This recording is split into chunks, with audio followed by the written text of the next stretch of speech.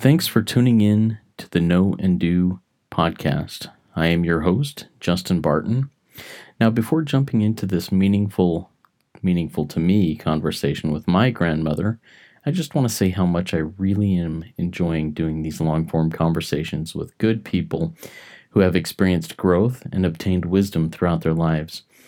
These lessons learned and stories told come from experiences that have been both positive and painful, but the lessons were learned either way.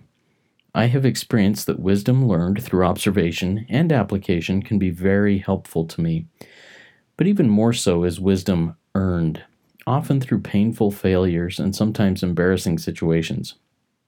Yes, these lessons hurt, but to me, it is a much more powerful lesson and one that sticks with me longer. I have several more of these conversations in the queue and lined up, but I'm always looking for more people with life lessons and wisdom, learned and earned, that they are willing to share with me and the listening audience of Know and Do. My ideal interview would be with someone who is nearer the end of his or her life than the beginning, and has a story to tell and is willing to share the good and the not so good so that others can learn from their experiences. This conversation is also hoped to be a kind of legacy where the person involved can impart some of the more important things to their children, grandchildren, and on down the line for generations to come. If you know anyone that fits this description and who would be willing to have a recorded conversation with me, please email me at knowanddopodcast@gmail.com and let me know how to contact them. I will gladly initiate the contact and see how it might work out. Also, if you find the Know and Do podcast to be of value to you, please share it with your friends and family. Please subscribe to it on iTunes, Stitcher, or wherever you listen to your podcasts, and please rate and review us on that same service. You may also follow Know and Do on Facebook. Just search Know and Do and like us and leave us a note to let us know what you like most or what you would love to hear.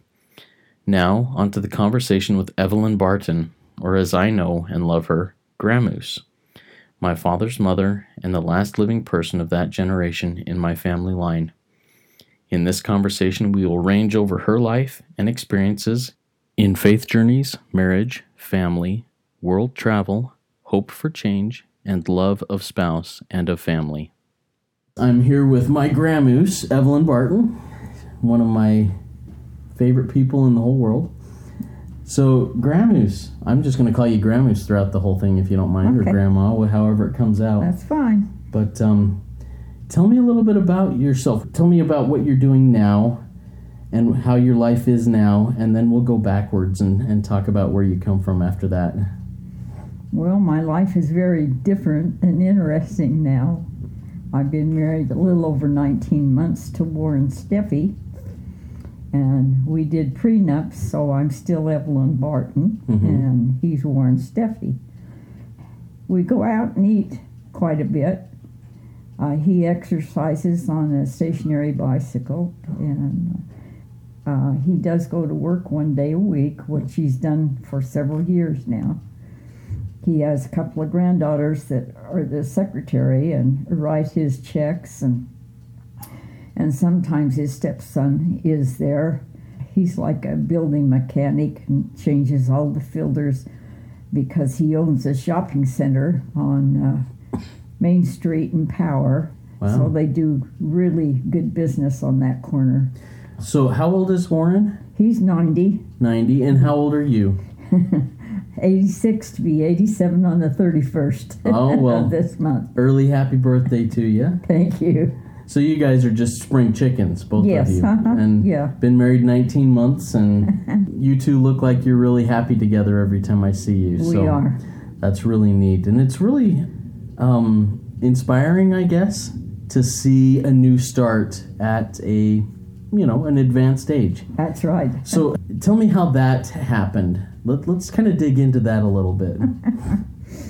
Well, the first time I really ever saw him, I live at a independent and assisted living, the Citadel, and they had a jewelers that came and set up some outside of the building and some inside. Well, I was outside, and there was one that was red and green and silver for Christmas, so it must have been like October time frame. And I picked out a necklace and a bracelet and some earrings, and I was about to pay for it. And he come up and he said, "Oh no, I'm paying for it." And I'm going, "I've seen you, but I don't know you." I said, "You can't do that." "Yes, I can." And that was kind of our first introduction.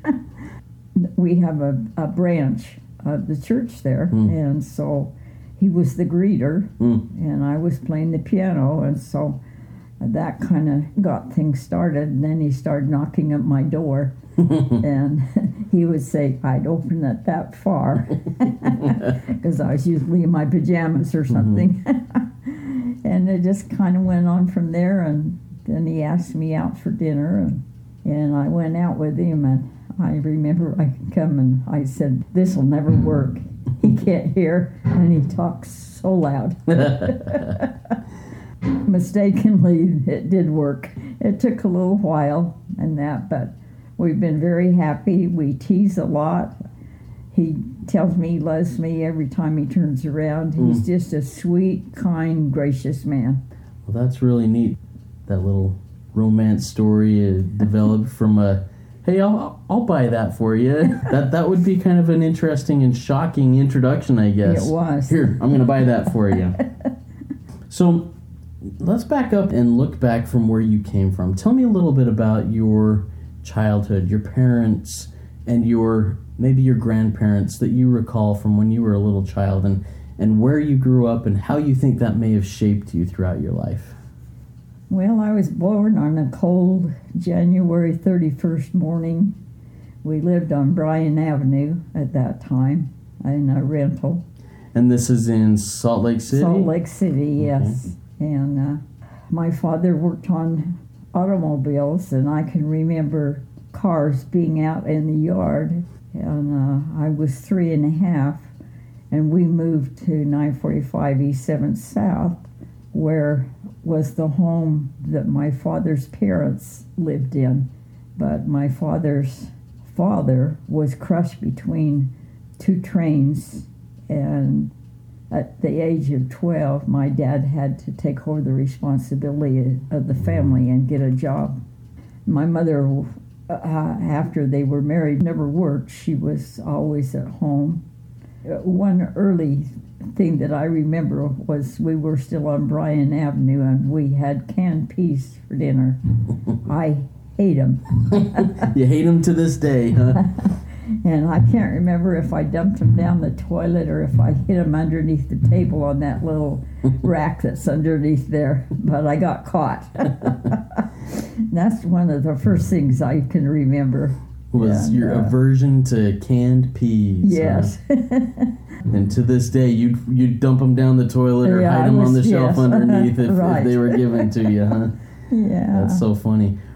So your grandfather was in a train accident, and so your father at the age of 12 had to take over duties of helping raise the family. What did your grandmother do after that? How did she handle things? I really don't know. No? My father never talked about it. His brothers and sisters never talked about it, so I really don't know. Did you ever know your grandmother? No. On that side? I No. did not.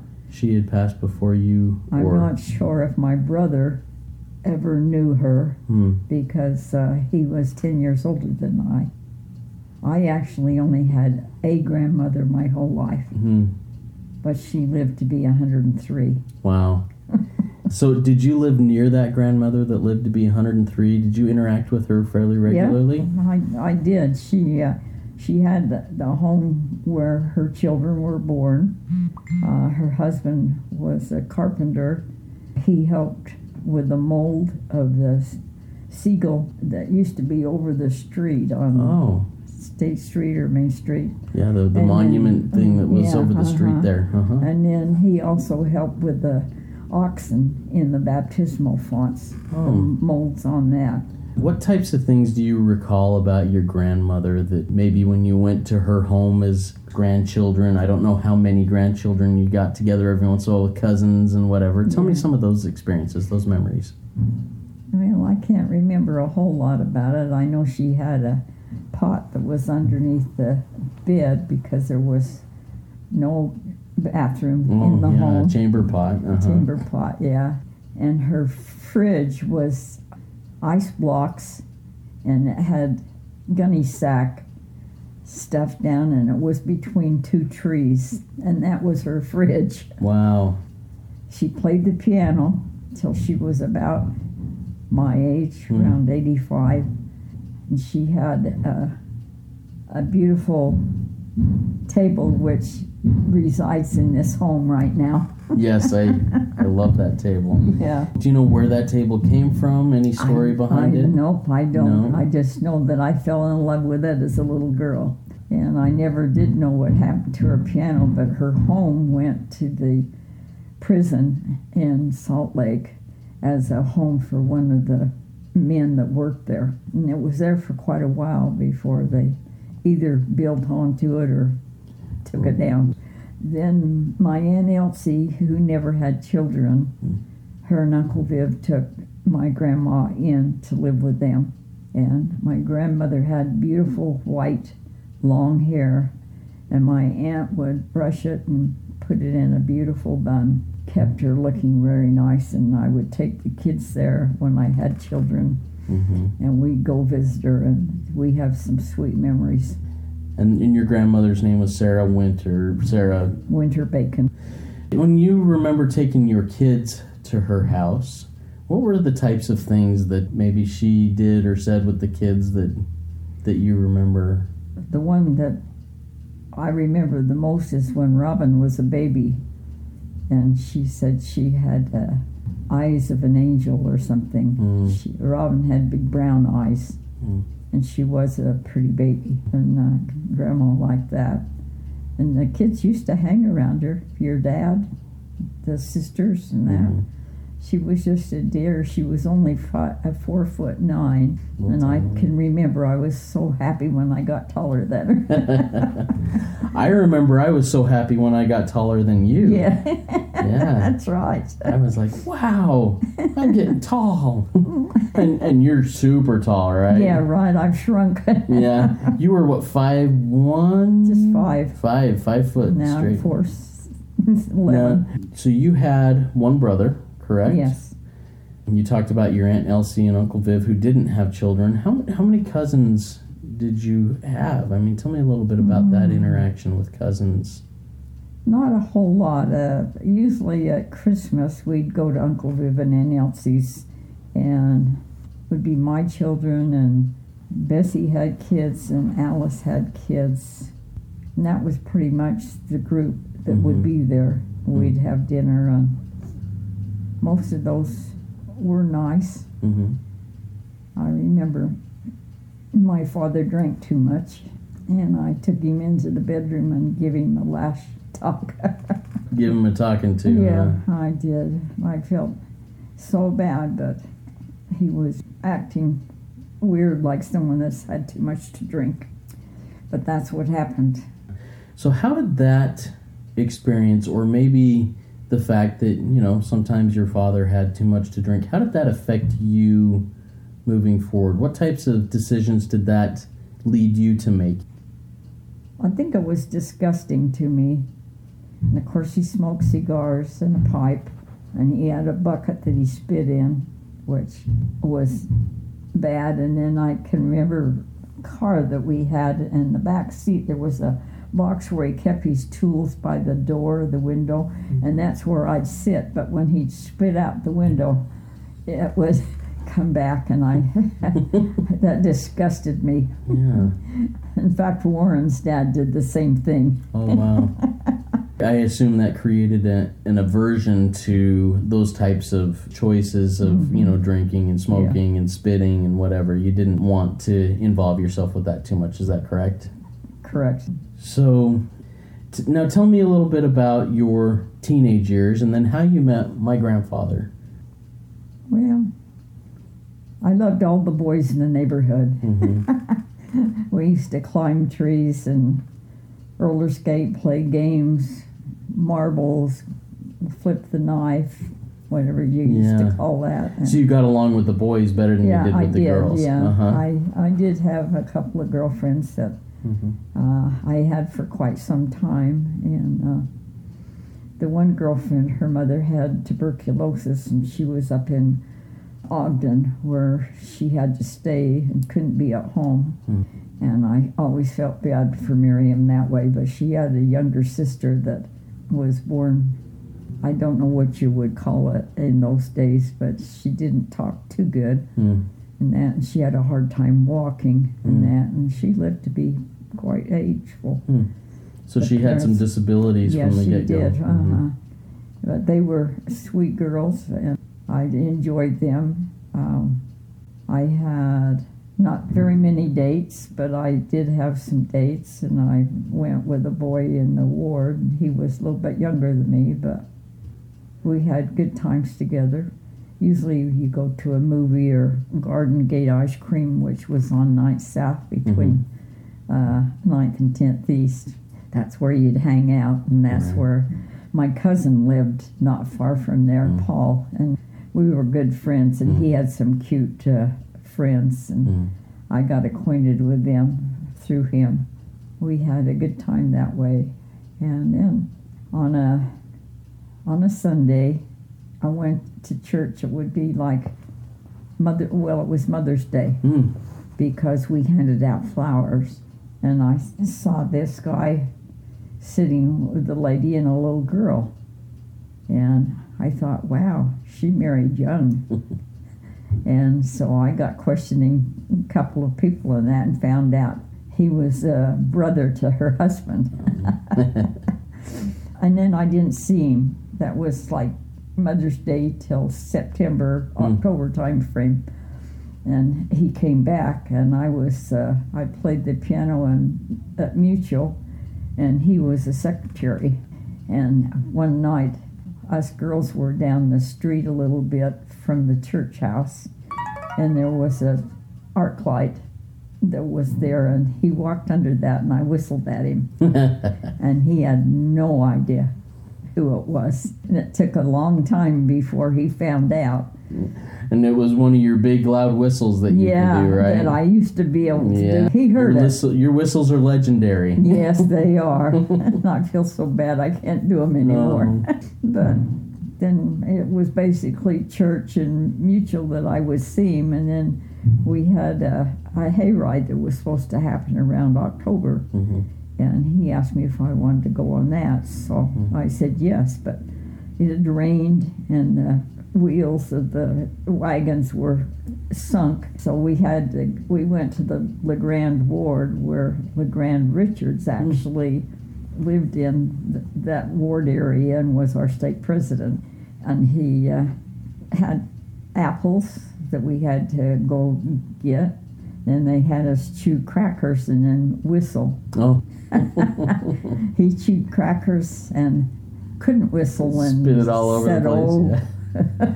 Oh, naughty word. Oh, naughty word. Yeah. And we laughed. So we had kind of a fun evening that way. That was our first date. Were you able to whistle with the crackers in your mouth? Did you recognize that whistle at that point? Probably. Yeah. I know that whistle. Yeah, I've heard that before. And then you just ended up, you dated and then got married, huh? Yeah, we got engaged for Christmas Eve, but he was in St. George.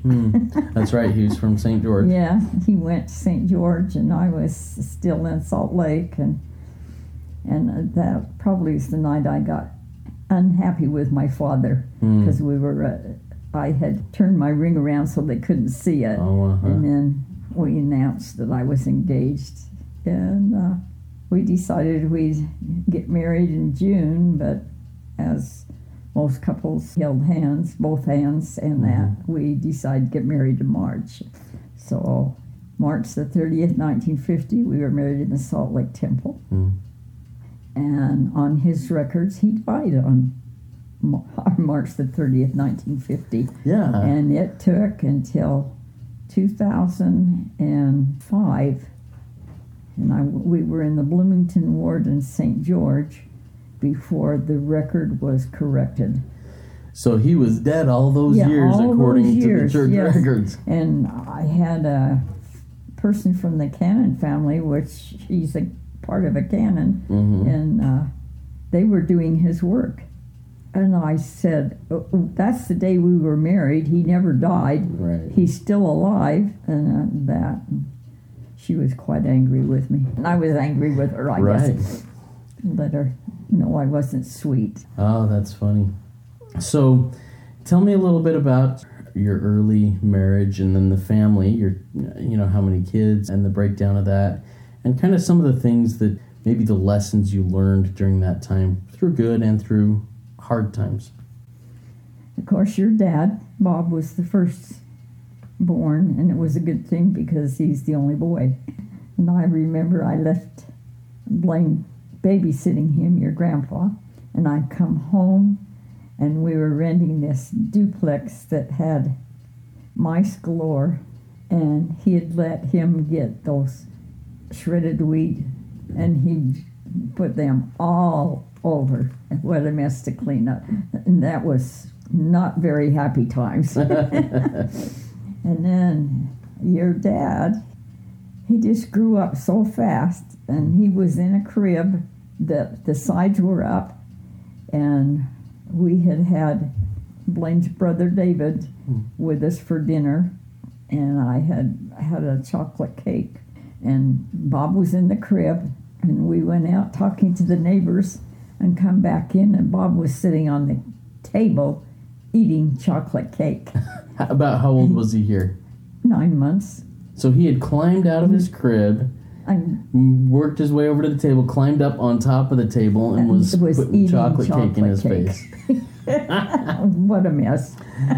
That's funny. He was interesting. He was a mover. We went along for a while, and then we had our first daughter, Jolynn. Blaine worked for the telephone company, and he started as helped dig the holes, put the poles in, and then he was a cable splicer.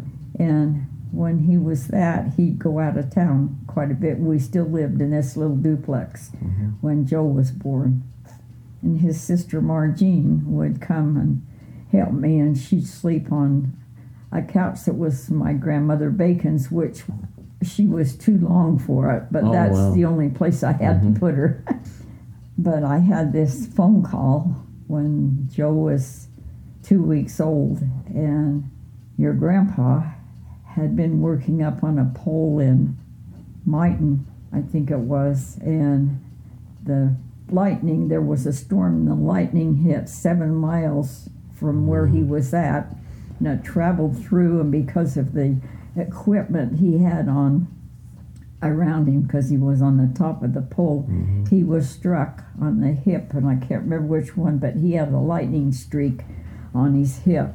The only thing that saved him, most people die, is he screamed, and his helper said the fire had come out of his whole eyes and mouth and everything, and apparently that started his heart back up.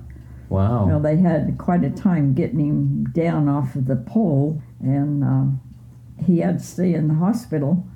And I had no car because he'd taken the car to work.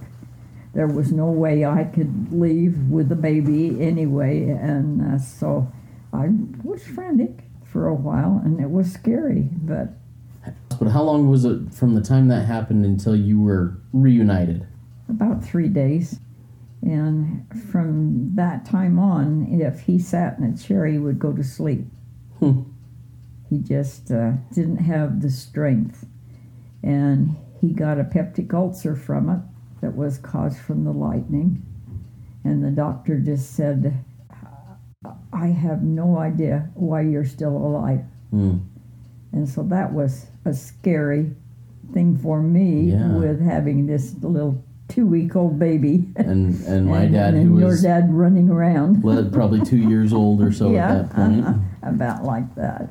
So we had some interesting times. Your dad used to hold his breath and pass out. When he was throwing a tantrum or something? Yeah, yeah. and it started at 6 months, and he was like 2.5 before it quit. And we had by then moved to Orem, and we lived in a home that had apples around it and mice again. We had some pigs that we'd go out and look at and take your dad out and walk out there. Well, he pulled a tantrum. So we left him, went back in the house. He never did it again. It frightened him, I guess. I'll bet. I wished I'd have known that earlier and I would have walked away, but we had some embarrassing things with people when you go to a grocery store or something that we're going to report you and call the cops and stuff. Yeah. My dad, Bob, Jolynn, and then you had... Kay was next, and I was really pregnant, and Grandpa was working up in Logan. So he had regained strength enough to get back to work by then. Yeah, he did. He said I had to walk the calves. Well, I was pretty pregnant, and the one calf just would get behind me and shove me. And I finally, when I was about 8 months pregnant, and he came home from Logan, I said, I can't do this anymore. He didn't believe me. We went for a walk, and what happened? The calf did that. And he felt terrible. He said, you don't have to do that anymore. So I did not know that you had calves. Yeah, we did. So tell me about that. 2 beautiful ones. We had wonderful meat from them. And you raised them from calves to slaughtering age, and then did that. We did. Did you do that just that one time? Or? That one time. Then we had a couple of pigs. And this was all in Orem, right? Okay. Yeah, and that place with the apples. And the mice. And we had a pen, but the pigs were so little they could get out. So we had to redo it, but we lost them. And by the pen we had a big thing of apples with tarp over it, and you could hear the noise, and they were making it. So, so we fixed it so they couldn't get out anymore and put them in there, and they grew to be quite big. Quite big, and they were delicious too. I didn't ever walk them. Yeah, they were delicious too. And in that process of time is when Kay was born. And Jolynn was very jealous, and she didn't like to have the baby anywhere, even in her crib. That was a hard time. Jolynn wanted to be the baby. Yeah, she wanted to be the baby. Yeah. And consequently, she didn't train before Kay did. Oh, okay. She was my hard child. Yeah. There's always one that's, usually there's the hard one. We built a home in Orem on Main Street, and that's where your dad learned to ride a bicycle. And he was thrilled. We lived across the street from the elementary school, and we built this nice home with a basement and lived in it quite a while. We went back up to Salt Lake and rented a home in Kearns, which was quite a ways from work, but that's a friend owned it, and we rented that. Then Grandpa got the mumps. Oh.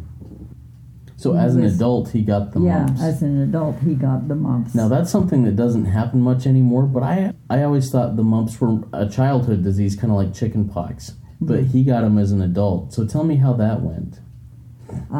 It was tough. He had a really hard time because generally on a man it goes down. And but he was lucky it didn't. But he really suffered for quite a while with that. We didn't live out there too long, but we had an old couch that was in a garbage can in the backyard, and he told me to put gas on it and burn it up. And that was interesting.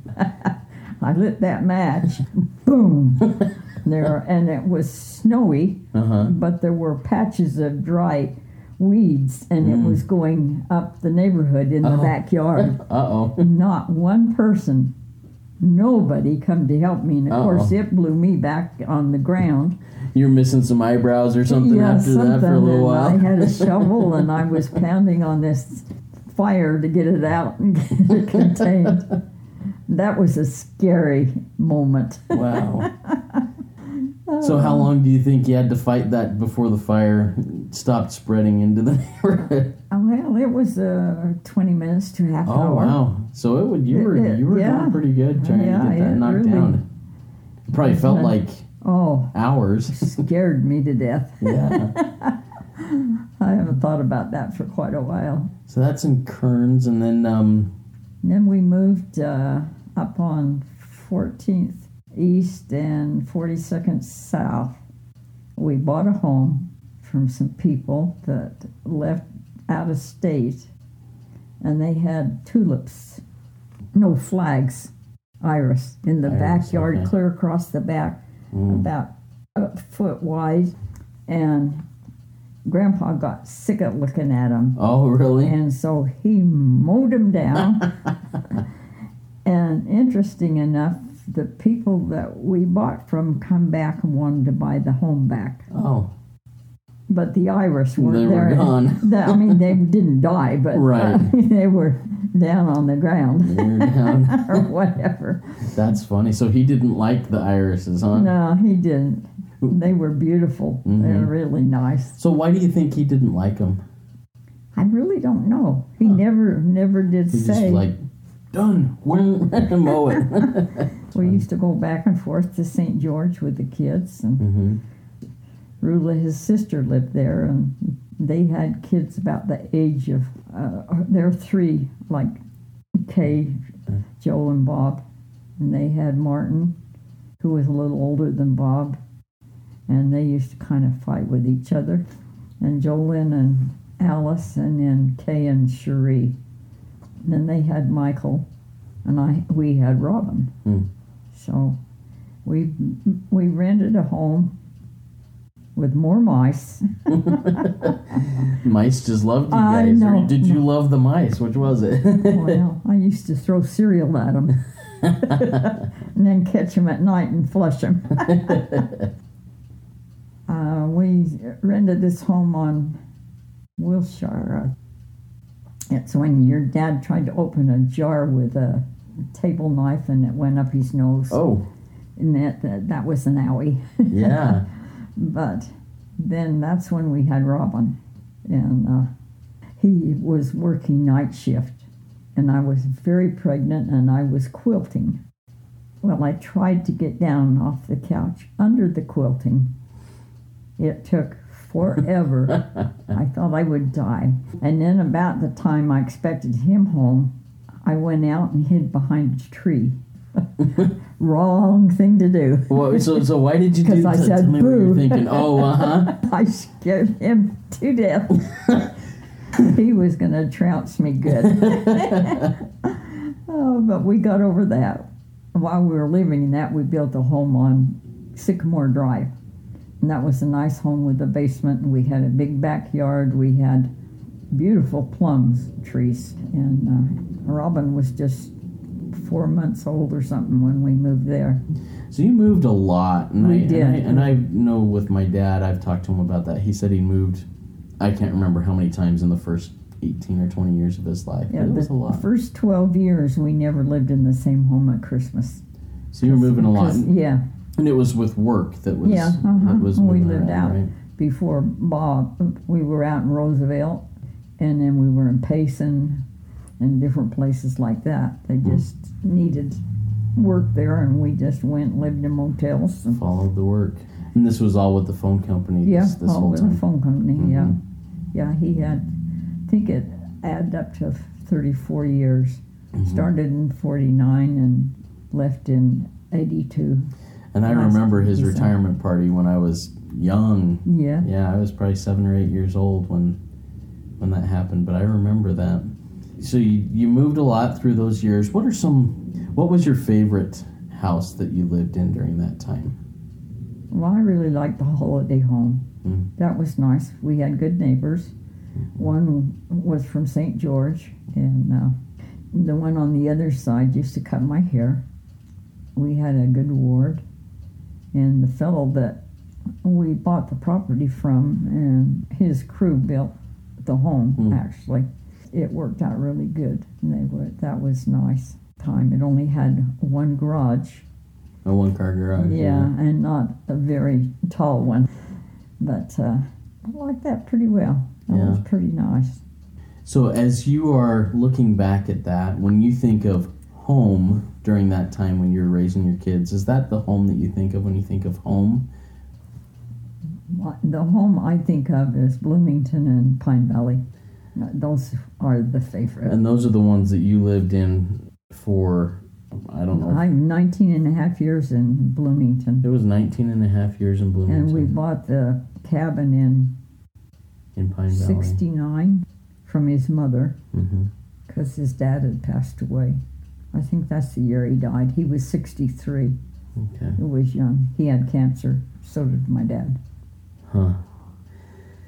I remember you guys building the home in Winchester Hills, and then in Bloomington, and then Pine Valley. The cabin there it's still, even though it's not in the family anymore, it's still I know. my favorite place in the whole world. It just got, every time we went up, Grandpa would have to go to bed.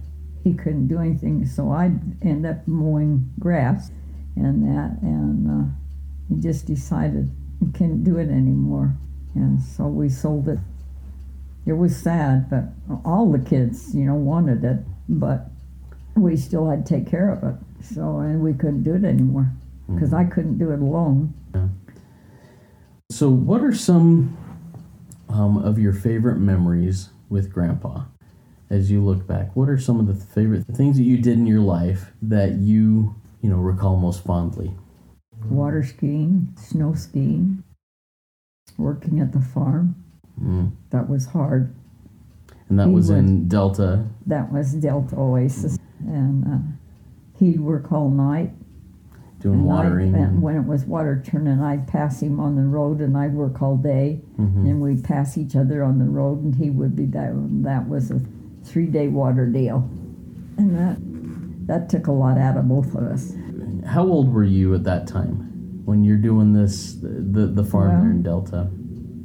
We bought it while we were in Iran, and we came back in 78.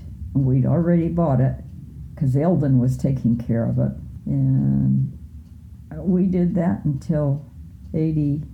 The late 80s. Yeah. Because I remember I went to the farm a lot. Don't know how much work I did, but I went and played a lot and was there a lot, Yeah. Okay, now we got to go back, because you said we bought it when we were in Iran. I know. Why were you in Iran? Tell us about that, and who was all there with you? Well, I left out one baby. Yes. Danny. Mm-hmm. Danelle. Yes.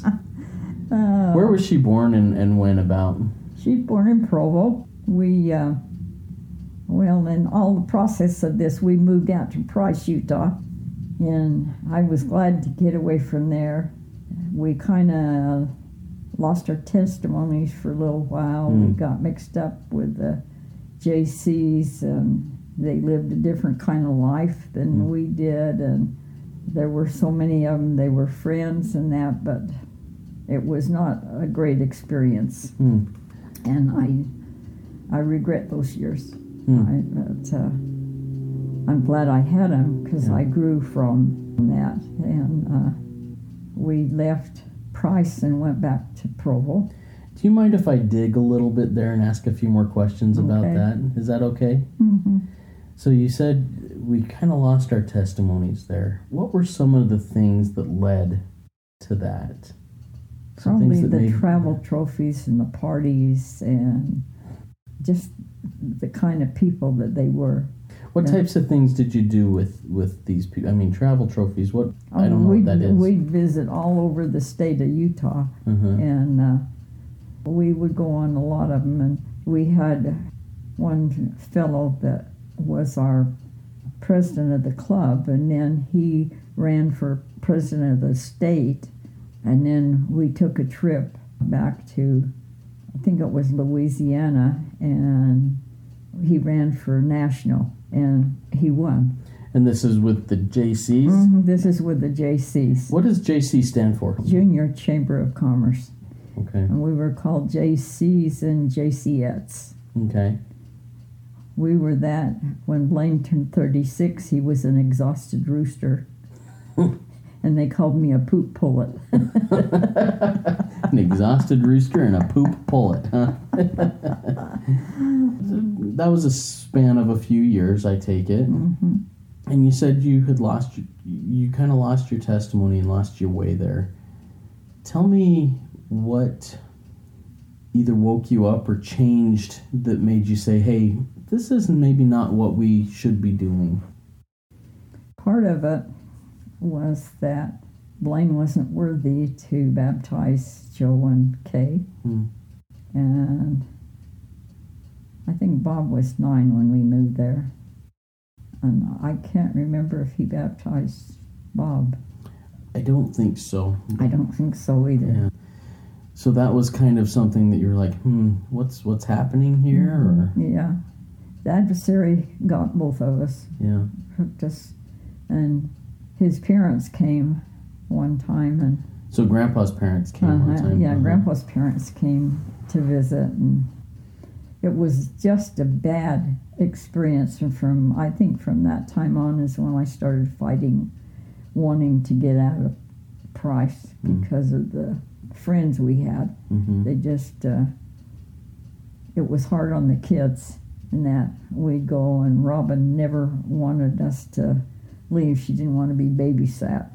And she was a character. She'd disappear, and you couldn't find her. And you'd look and call neighbors and go and everything. And Bob slept upstairs in the home we had in Price on the floor we lived on. And the girls lived in the basement. And he had twin beds in that room. And if you'd look hard, you'd find her on the floor behind a bed. But she was able to disappear back there somehow. Yeah, huh? and we did that until it finally sunk in. Look there first before you get upset. She pulled out drawers where we kept medicine up above and linen below, and made steps, and she would take pills and eat them. Well, she took some purple pills that she had when you got the foot disease. We had to take her and get her stomach pumped. From then on, she never got into She didn't pills. get into them again. It wasn't a pleasant experience. It was not a pleasant experience. So as you came, I'm going to kind of go in a prodigal son type direction. The prodigal son came to himself. So as you came to yourself, was it a mutual thing? Was it more you saying, hey, we've got to do this? Was it Grandpa saying, hey, we've got to make some changes? Tell me kind of what happened there and who led the way out, I guess. Well, we moved back to Provo from Price, and I got pregnant with Danelle. And one day I just said, we're going to have this baby soon. And I said, if you don't straighten up like we should be, and you can't bless Danelle or baptize Robin, because that's how far apart they were. Right. I'm leaving. I scared the tar out of him. So he made himself worthy. It's just the people in the telephone company they weren't good. Yeah. They were nice friends, but they weren't good. The adversary just grabs hold of you and you do things you shouldn't. But he straightened up. And we went back and took the temple class. And at that time, we found that my father had cancer, and I called his bishop, and they were taking the temple class too. Actually, my father had looked out the window and looked up and saw the chapel up there, and he asked Mama, and he called her Mama, we need to go to church. And then they decided they wanted to go to the temple. Well, I had to get special permission, because we were just taking that class to renew our covenants, and had to call their bishop and explain to him, well, That was May. Mm-hmm. We went and did that, and then he died in December. So it worked out good. My mother was not happy because my brother couldn't join. He was way gone further than me his whole life, I guess. We were not close, with 10 years apart. 10 years apart, yeah. I don't ever remember him at Christmas even to be home. It's just one of those things I do not remember. So your parents made a decision, hey, we've got to, there's the chapel, we need to go to church, and let's go through the temple. And it was about the same time where you were like, oh, we need to do the same thing and get back. Yeah, right. We had our boat, and a member of the bishopric came down the street, and we were washing it. And he said, oh, I see you don't have a name for your boat. Mm-hmm. He said, I know what we could call it, the Sabbath Breaker. And that stung. That stung. That's a little pinprick in the side, huh? So when he said that, I can't imagine that you laughed at that at the time. Oh, no. No. No. So there was probably some, that was not very nice type stuff. Yeah. But what effect did that have on you? That brought the effect because of Danelle saying I was going to leave. Yeah. Straighten up. But we were living in Provo at that time, not far from the temple, in fact. So as you work your way back, coming back to, from the prodigal son, come to yourself, you guys are coming back. What changes in your lives happened from that time forward? How did things change in your family? How did things change with your posterity? Well, I think they were pretty good. My father passed away, and then we moved to Ogden and rented a home. Then we decided to buy a home. They were going to put me in the Relief Society, and they were crushed because I was leaving, because they never had two counselors for a long time. And I felt bad, but we moved up on Windsor Hill, and then we had Nate Tanner, who was our bishop, and I think he changed our lives totally. What was some of the, how did that happen? What were some of the things he did or said that helped out with that?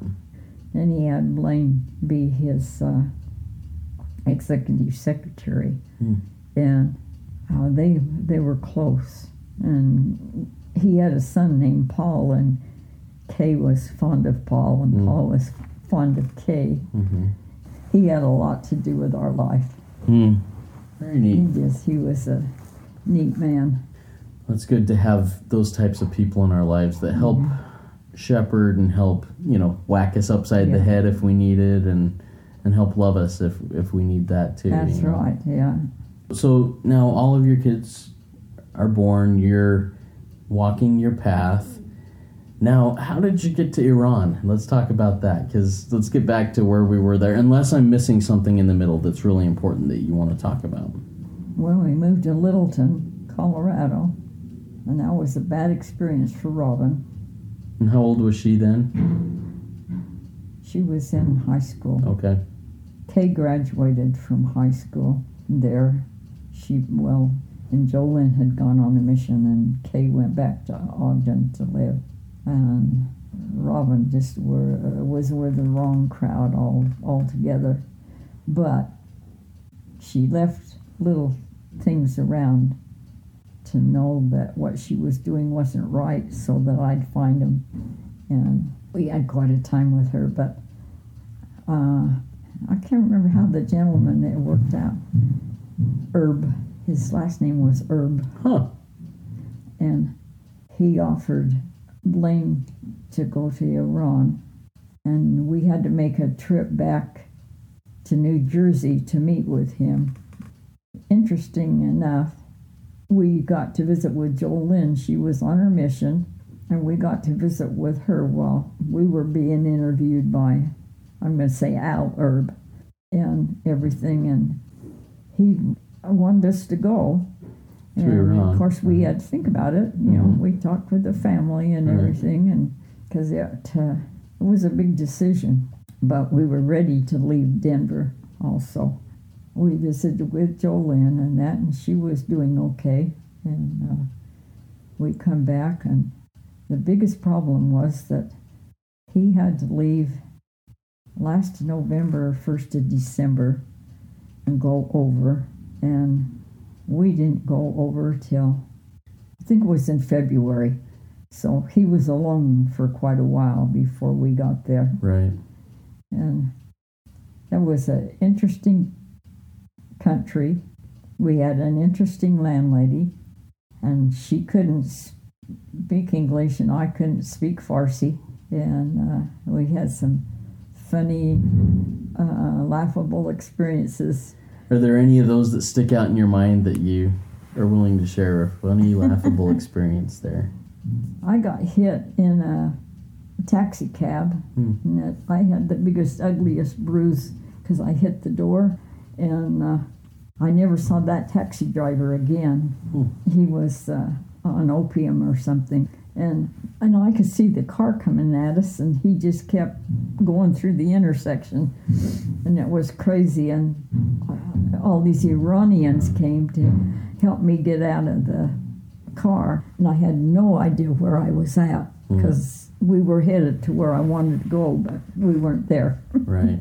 And it was interesting trying to get another cab driver to come and get me because they paid our way.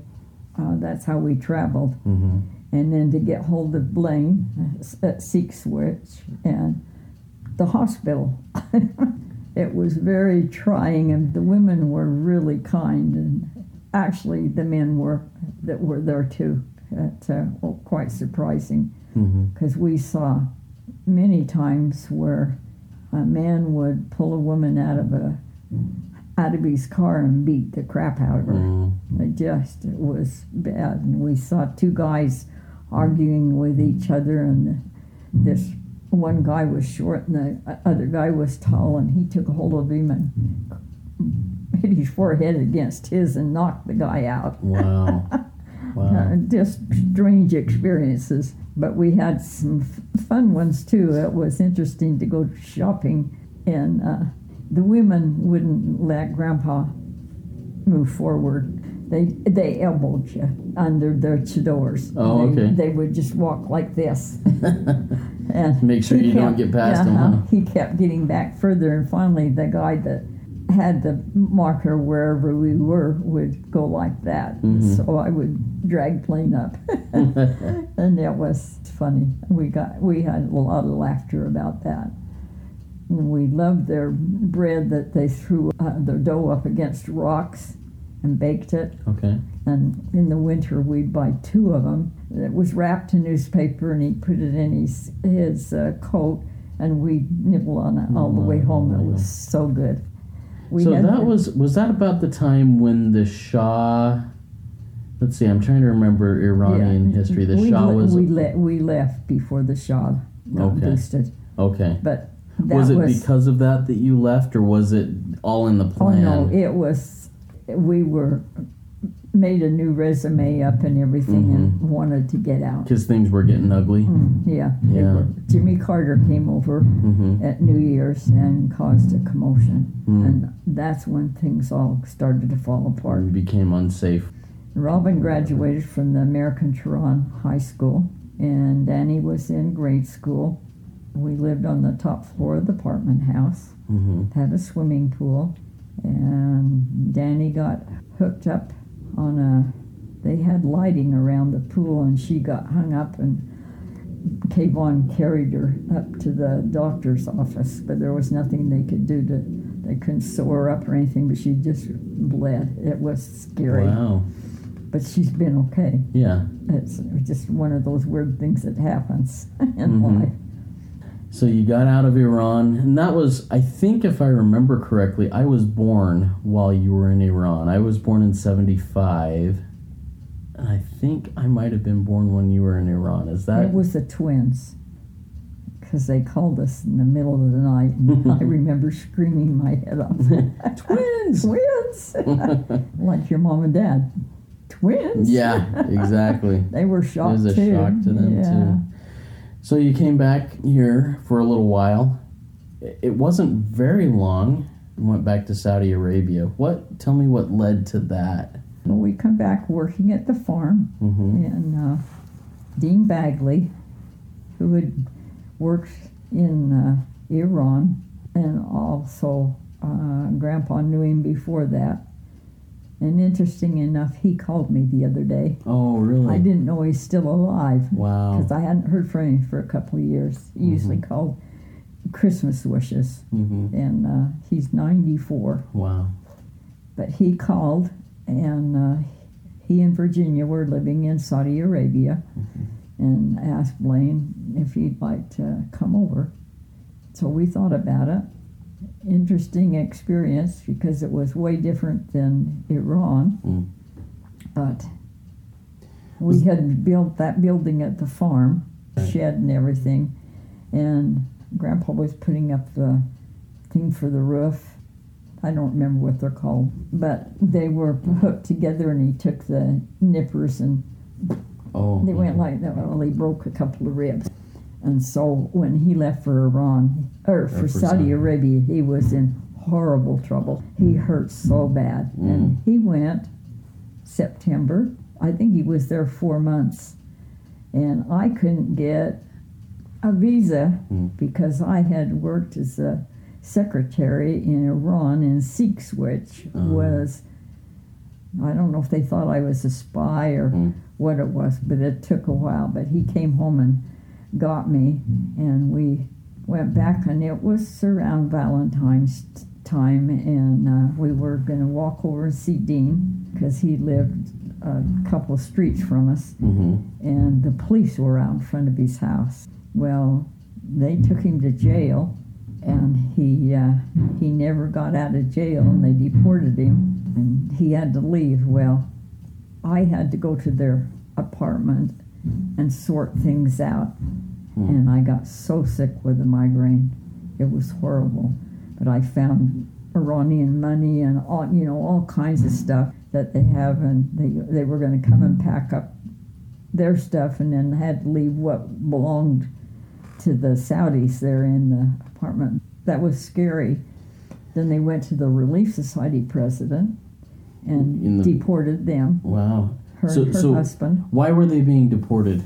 Well, the bishop, the one that was in charge before Dean, went to work and bragged about something or other, and he had a son that was a priest, and they went to his home and found all these pictures of our church and stuff, and he bad-mouthed the Saudi or something. He got in trouble anyway. They deported him. So it was religious type thing? Yeah, it was a religious thing, and they kept looking for the priest, and they could never find him because it was his son, that had gone home with him. And so they forbid us to have church because we were too loud, sang too loud, and everything. Anyway, the high guy in Saudi went and visited with him. He was something to do with like the government. Like an ambassador or something? And so he said, as long as you don't have more than 25 people and you're quiet, you can hold your church meetings. So we made two different places because we had that many people. So our area, we did it in my home, and we did it for Alice and Hank's home because we didn't live very far apart. Well, when we did that, the one that had church was invited to my home for dinner, and when it was at my home, we'd go to Alice's for dinner, so the people wouldn't smell the food cooking. Wow. So, and I take it you were in Iran and Saudi Arabia. Grandpa was helping set up some telecommunication things. Yeah, he was a there? telephone. In Saudi, it was the post office, the television, and the telephones. Oh. In Iran, it was working with the Germans, and it was mostly telephone. And it was basically just trying to get things, infrastructure set up and everything like that. Right, yeah.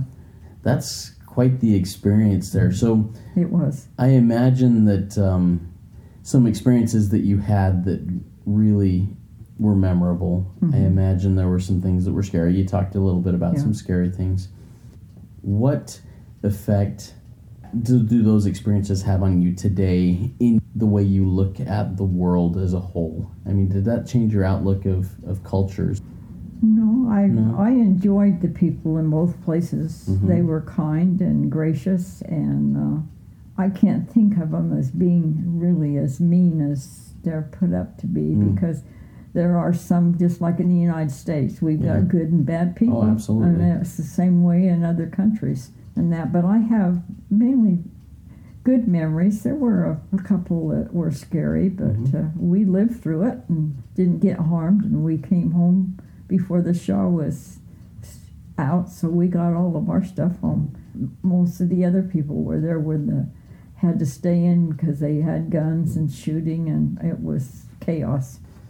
So you have a positive outlook or a positive overall vision of the people as a whole that you were with. So that's really great. And how does that affect you now when you see people of other cultures here? I mean, do you see things more open-armed and more open-eyed and more friendly? Are you more friendly yourself because of those experiences, do you I think so, yeah. We do well at the Citadel. We have variety. All right. What are some of the core values, core principles in your life that you feel are most important to you that have helped you through your life? My mother was an interesting woman. She disliked a lot of things. My Uncle Viv said, "Swede, don't ever be like your mother. Be as sweet as you are today. Please don't be like your mother." He and her fought constantly. She had nothing good to say about anybody. And I've had a real hard time with that. And consequently, I'm good and happy with people. I've tried to live up to what he wanted me to do. Your Uncle Viv called you Swede? Yes, Tell me why. because my dad was Swedish, and he just called me Swede. Now, for years and years, we've called you the Moose, Gramoose. Where does that name come from? That came from your grandpa. Out of the blue. Out of the blue, huh? One day we were living in Provo. We'd probably just moved down to Provo from Ogden, and he just called me Moose. And I went down to the mall and I bought a T-shirt that said "Moose is loose" or something. I can't remember. It was a cute, comical moose, and that started it. And it And just then stuck. when the grandkids started coming, then that went to Gramoose, or the great-grandkids maybe. I was probably it was about the time we moved to Arizona, so I was probably about 12 when I think that really started sticking, the Gramoose thing. Because I remember going, Gramoose? She's my grandma. She's not my Gramoose, but you're my Gramoose now, you know? So Right, yeah. You talked about a key principle being more positive, seeing people more positively. How has that blessed your life and the life of those that you love? Oh, very much, because I just have to love them. I can't leave my family out like my mother did. I just can't do that. They're my family, and so I speak with them, I talk with them. I'm part of their life, and I can't change that. But I accept it because they are family. Very good. What are some words of wisdom or advice that you'd like to leave with me, with your kids, your grandkids, great-grandkids, and on down the line for generations to come? Be happy, smile, tell people you love them, hug them. Sometimes hugging causes a problem, but I was the hugging lady at the temple. I love people, and I have a fondness for oversized people, because Margene was probably one of the biggest women I had ever seen, and she was a delight. And we have a lady in the branch right now that is big like that, and she's had nothing but problems and surgeries and that, but I love her to pieces. They just seem to have a special spirit about them, and I just want my family to know that they're all loved, and that I don't love one more than the other. I love everybody the same, but cousins and that, I just want them to love each other and be friends, and don't look at the bad things. that they might do. Look at the good things. Yeah, and I think that principle of love, I think that goes back in our family, at least to when I was a kid. I mean, it was very important to you and Grandpa that we all as a family, cousins and everybody, got together regularly on, whether it was a big family home evening or a Sunday dinner or whatever it was, we get together regularly and just have a good time. And those are some of my favorite memories as a child, are those gatherings. So those were great. And, I mean, I look at all of my cousins here, and I love them all, and I'm grateful for all of them. That's no matter great. what choices I make or they make, I'm grateful for that legacy that you have built and are continuing, and I see it. I appreciate that. Thank you so much, Grandmas. Is there anything else you want to say before we close this up? No, I just, I'm sure there's other things I could remember, but some of them I've totally forgot about. Well, I've really appreciated this, and I've enjoyed it a lot. Thank you for all you do. Well, you're most welcome, and thank you. Well, there you have it. I hope you enjoyed that conversation as much as I did. And even though I don't expect that you would love my grandmoose as much as I do, I hope you do have a love for her now that you know a little bit more about her and her history. Once again, if you know anyone or are anyone that would love to share experiences of life in a long-form conversation, please send me an email at knowandopodcast@gmail.com.